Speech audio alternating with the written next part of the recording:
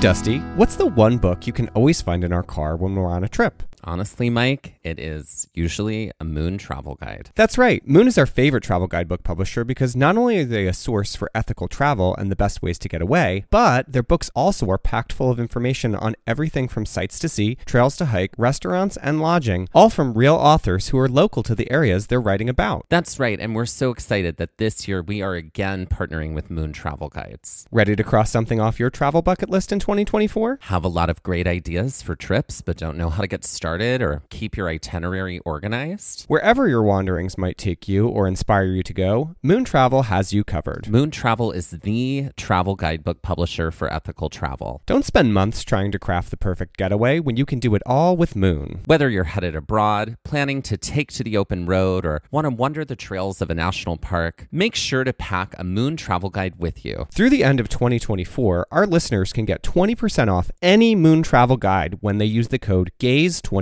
at checkout. That's amazing. And that is code GAZE24, GAZE24 for 20% off any Moon travel guide in Moon's entire library. And that is just for our listeners, and you cannot find that anywhere else. Be sure to visit moon.com. Head to our show notes and check it out and see Moon's entire collection of travel guidebooks.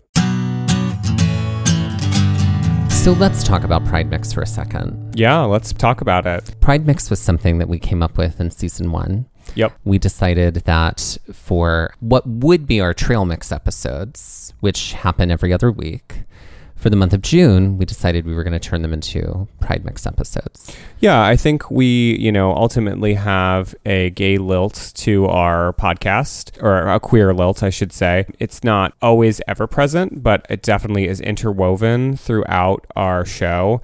And I think we really wanted to kind of honor that and really elevate that during June. So I think that's where the idea essentially was born from. So why did we decide to do Pride Mix like this year? And also, why did we decide to make all the episodes in June Pride Mixes this year?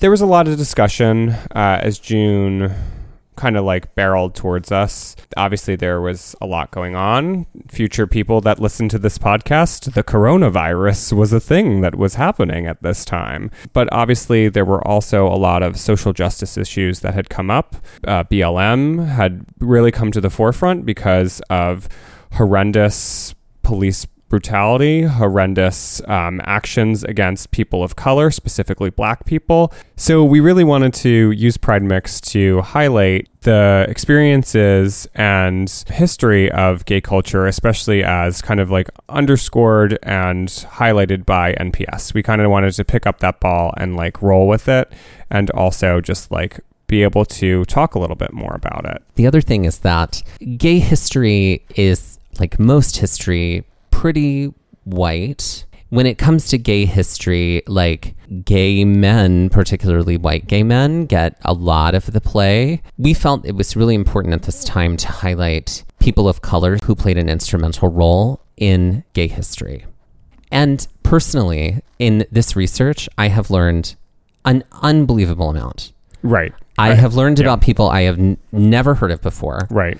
Or you were able to deep dive. Really deep dive. Into people that we have heard of. Right. Yeah. And I think I had heard of Bayard Rustin. Right. But I learned a lot about Bayard Rustin in that doing that Pride Mix. Yeah. And the same for all of the other people that we covered. Right. I'm really, really glad that the scholars that contributed to the NPS LGBTQ heritage theme study, I felt like they dug really deep to find the stories, to find the people, and to find the places of intersection. It is a giant treasure trove of history that I feel like they have only begun to uncover with this heritage theme study. Yeah, I think it was important for us to also underscore the importance of everything that was happening right now and to really take a break from our regular episode schedule and our regular programming, because this is important. And like you said, there are so many people that aren't as often highlighted or aren't as often brought to light, especially when it comes to queer history. A lot of it, you do see white men typically get a lot of, unfortunately, the attention when it comes to history, like most of history in general. So I do think that this was, for the both of us, it was important to take the time to recognize what should have always been recognized, but was buried or just pushed to the side, and to really be allies in that way and advocates for stories that need to be better represented and a community that needs all the allyship it can get at this moment in time. In these Pride Mix episodes, we always seek to give a clear sense of the person, their work, their contribution to queer history, and their intersection with the National Park Service, but they are by no means comprehensive. We absolutely encourage everyone to go out there and find out more. Please take these as an introduction to people who made a difference in America and to queer history. So, Dusty, what do you know about Marsha P. Johnson? I know that Marsha P. Johnson has kind of served as like the face of the Stonewall Uprising or the Stonewall riots. She's often credited for being the person who threw the first brick, I say in quotation marks. To hear all about that, go listen to our Pride Mix on Stormy DeLaveray, all about like Stonewall and the myths that are associated with it. But I do know that she is extremely important to trans history. Mm-hmm. A lot of times, like when you see like people make statements like gay people would not have rights without a trans Black woman, they are often referring to Marsha P. Johnson. I have to say, like, I'll be the first to admit that, and part of this is because I think, and not knocking my history teachers in any way, shape, or form, but just the way that education is and the way that history education is, there's a lot of history that I don't know. And I love history, but I have to say, like, you have been such a, and not to like pump your ego here, but you've really uncovered a lot for me when it comes to queer history. So I feel like I first heard of Marsha P. Johnson from you. You've uncovered a lot for me when it comes to art history. Well, I'll push up my nerdy, spectacles over here. You did. So yeah, I feel like I learned a lot from you about Marsha P. Johnson. I had seen like some sort of show where she was mentioned, some sort of history program, but I didn't really know all that much of her association with Stonewall. And beyond that, I couldn't tell you really much else. So that's what we're here to do today. Marsha P. Johnson, who is identified in the MPS LGBTQ Heritage Study, was an activist, sex worker, a drag performer, and for nearly 3 decades, a fixture of New York City's Greenwich Village. She was a central figure in gay liberation movement that was energized by the 1969 police raid on the Stonewall Inn. The term transgender was not in wide use in her lifetime.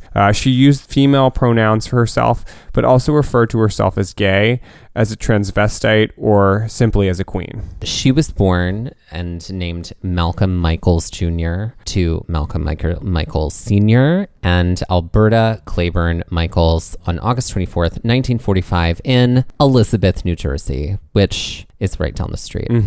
From where we are right now. She was the 5th of 7 children. It was around age 5 when she started to dress like a girl. And apparently this did not jibe well with her conservative Christian father. So after graduating from Thomas Edison High School in 1963, she moved to New York's Greenwich Village. She had $15 and a bag of clothes. Homeless, she turned to sex work to survive, but soon found community in Christopher Street.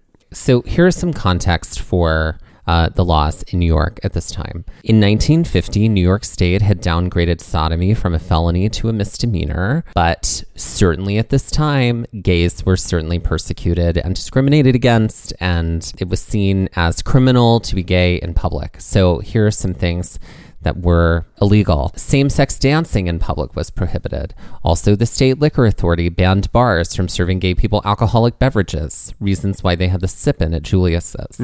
People could be charged with sexual deviancy for cross-dressing, and police enforcement was often arbitrary. After arriving in New York, Marsha P. Johnson alternated between going by her given name, Malcolm, and the name Black Marsha. She soon settled on Marsha P. Johnson. Johnson from the restaurant Howard Johnson's, where she often went, And the P stood for pay it no mind, which is what Marcia would say in response to questions about her gender. This is from the New York Times. Quote from Susan Stryker, an associate professor of gender and women's studies at the University of Arizona.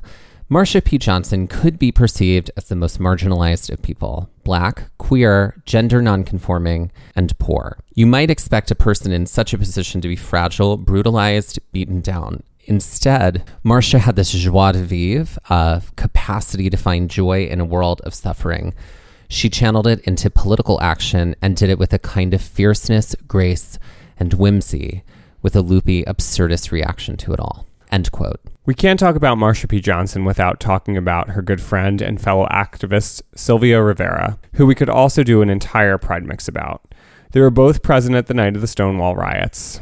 There are many stories about what Johnson and Rivera did in the early morning hours of June 28, 1969, when the Stonewall riots erupted. Almost everyone agrees that they were there. One story has Johnson throwing the first shot glass heard around the world. Another has her throwing the first brick.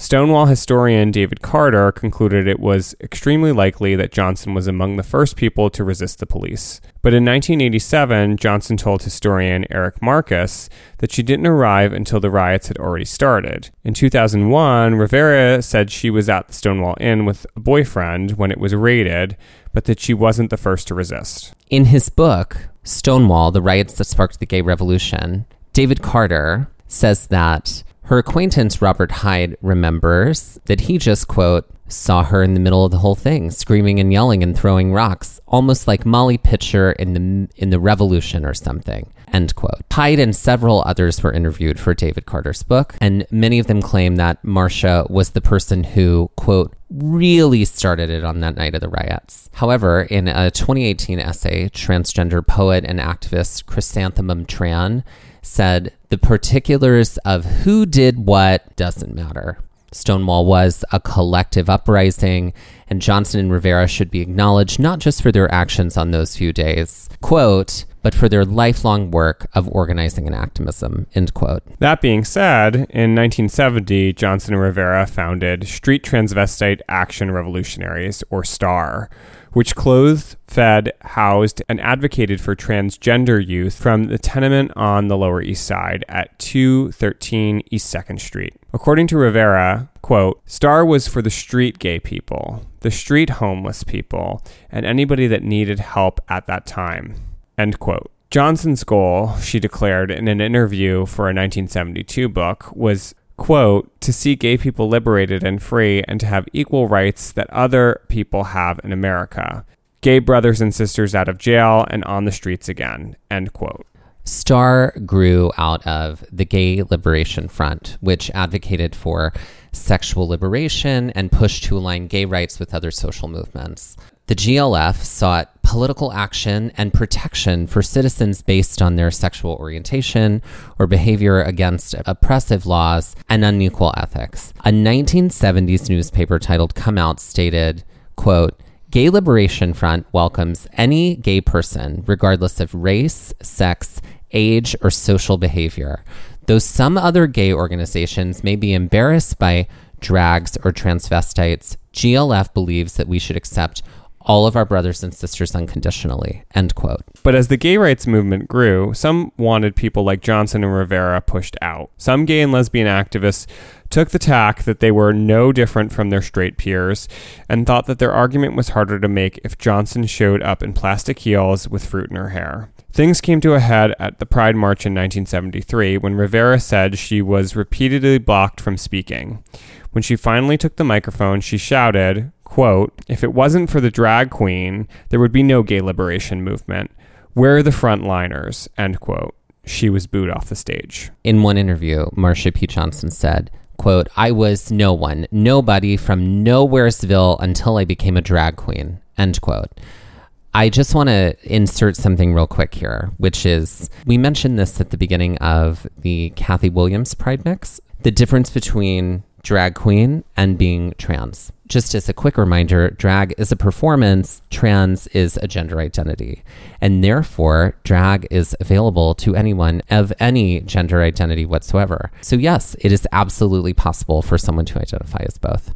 So in 1972, Marsha P. Johnson is sort of beginning to emerge as like the face of the Stonewall Uprising. And she started performing with this drag theater company called Hot Peaches. Many people noticed this, including Andy Warhol. He took Polaroids of Johnson and included her in Ladies and Gentlemen, a 1970 portfolio of screen prints depicting drag queens and other transgender people at the Gilded Grape, which is a nightclub.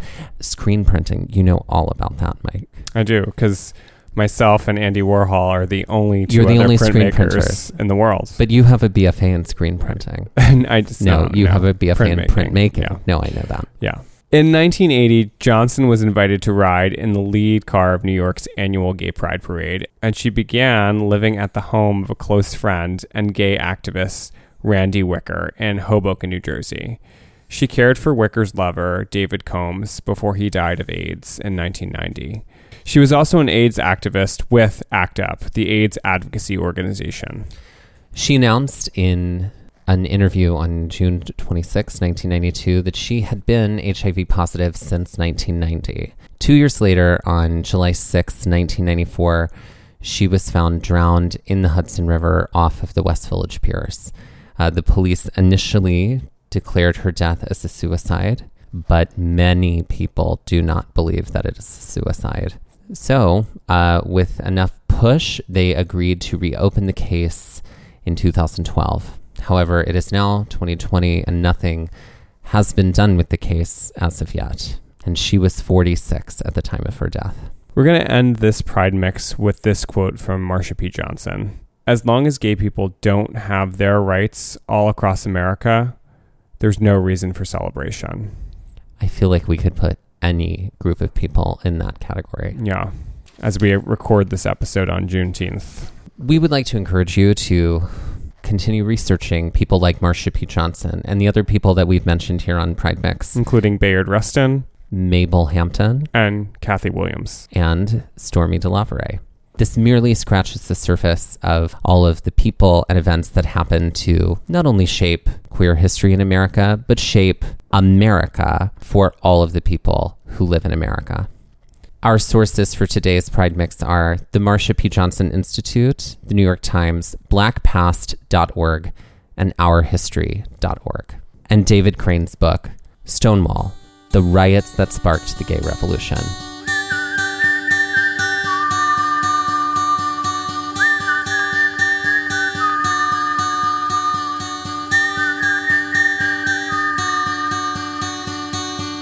This has been Pride Mix by Gays at the National Parks, the podcast. And we're here to remind you to pride early and pride often, and that resilience is always out there.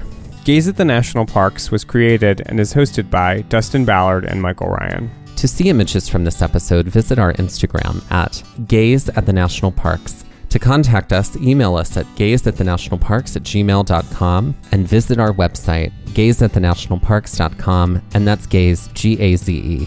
All original artwork featured on our website and on Instagram is by Michael Ryan. All original music was written by Dave Seaman and performed by Dave Seaman, Mariella Klinger, and Sean Sklios. Our music producer is Skylar Fortgang. This episode was edited by Dustin Ballard.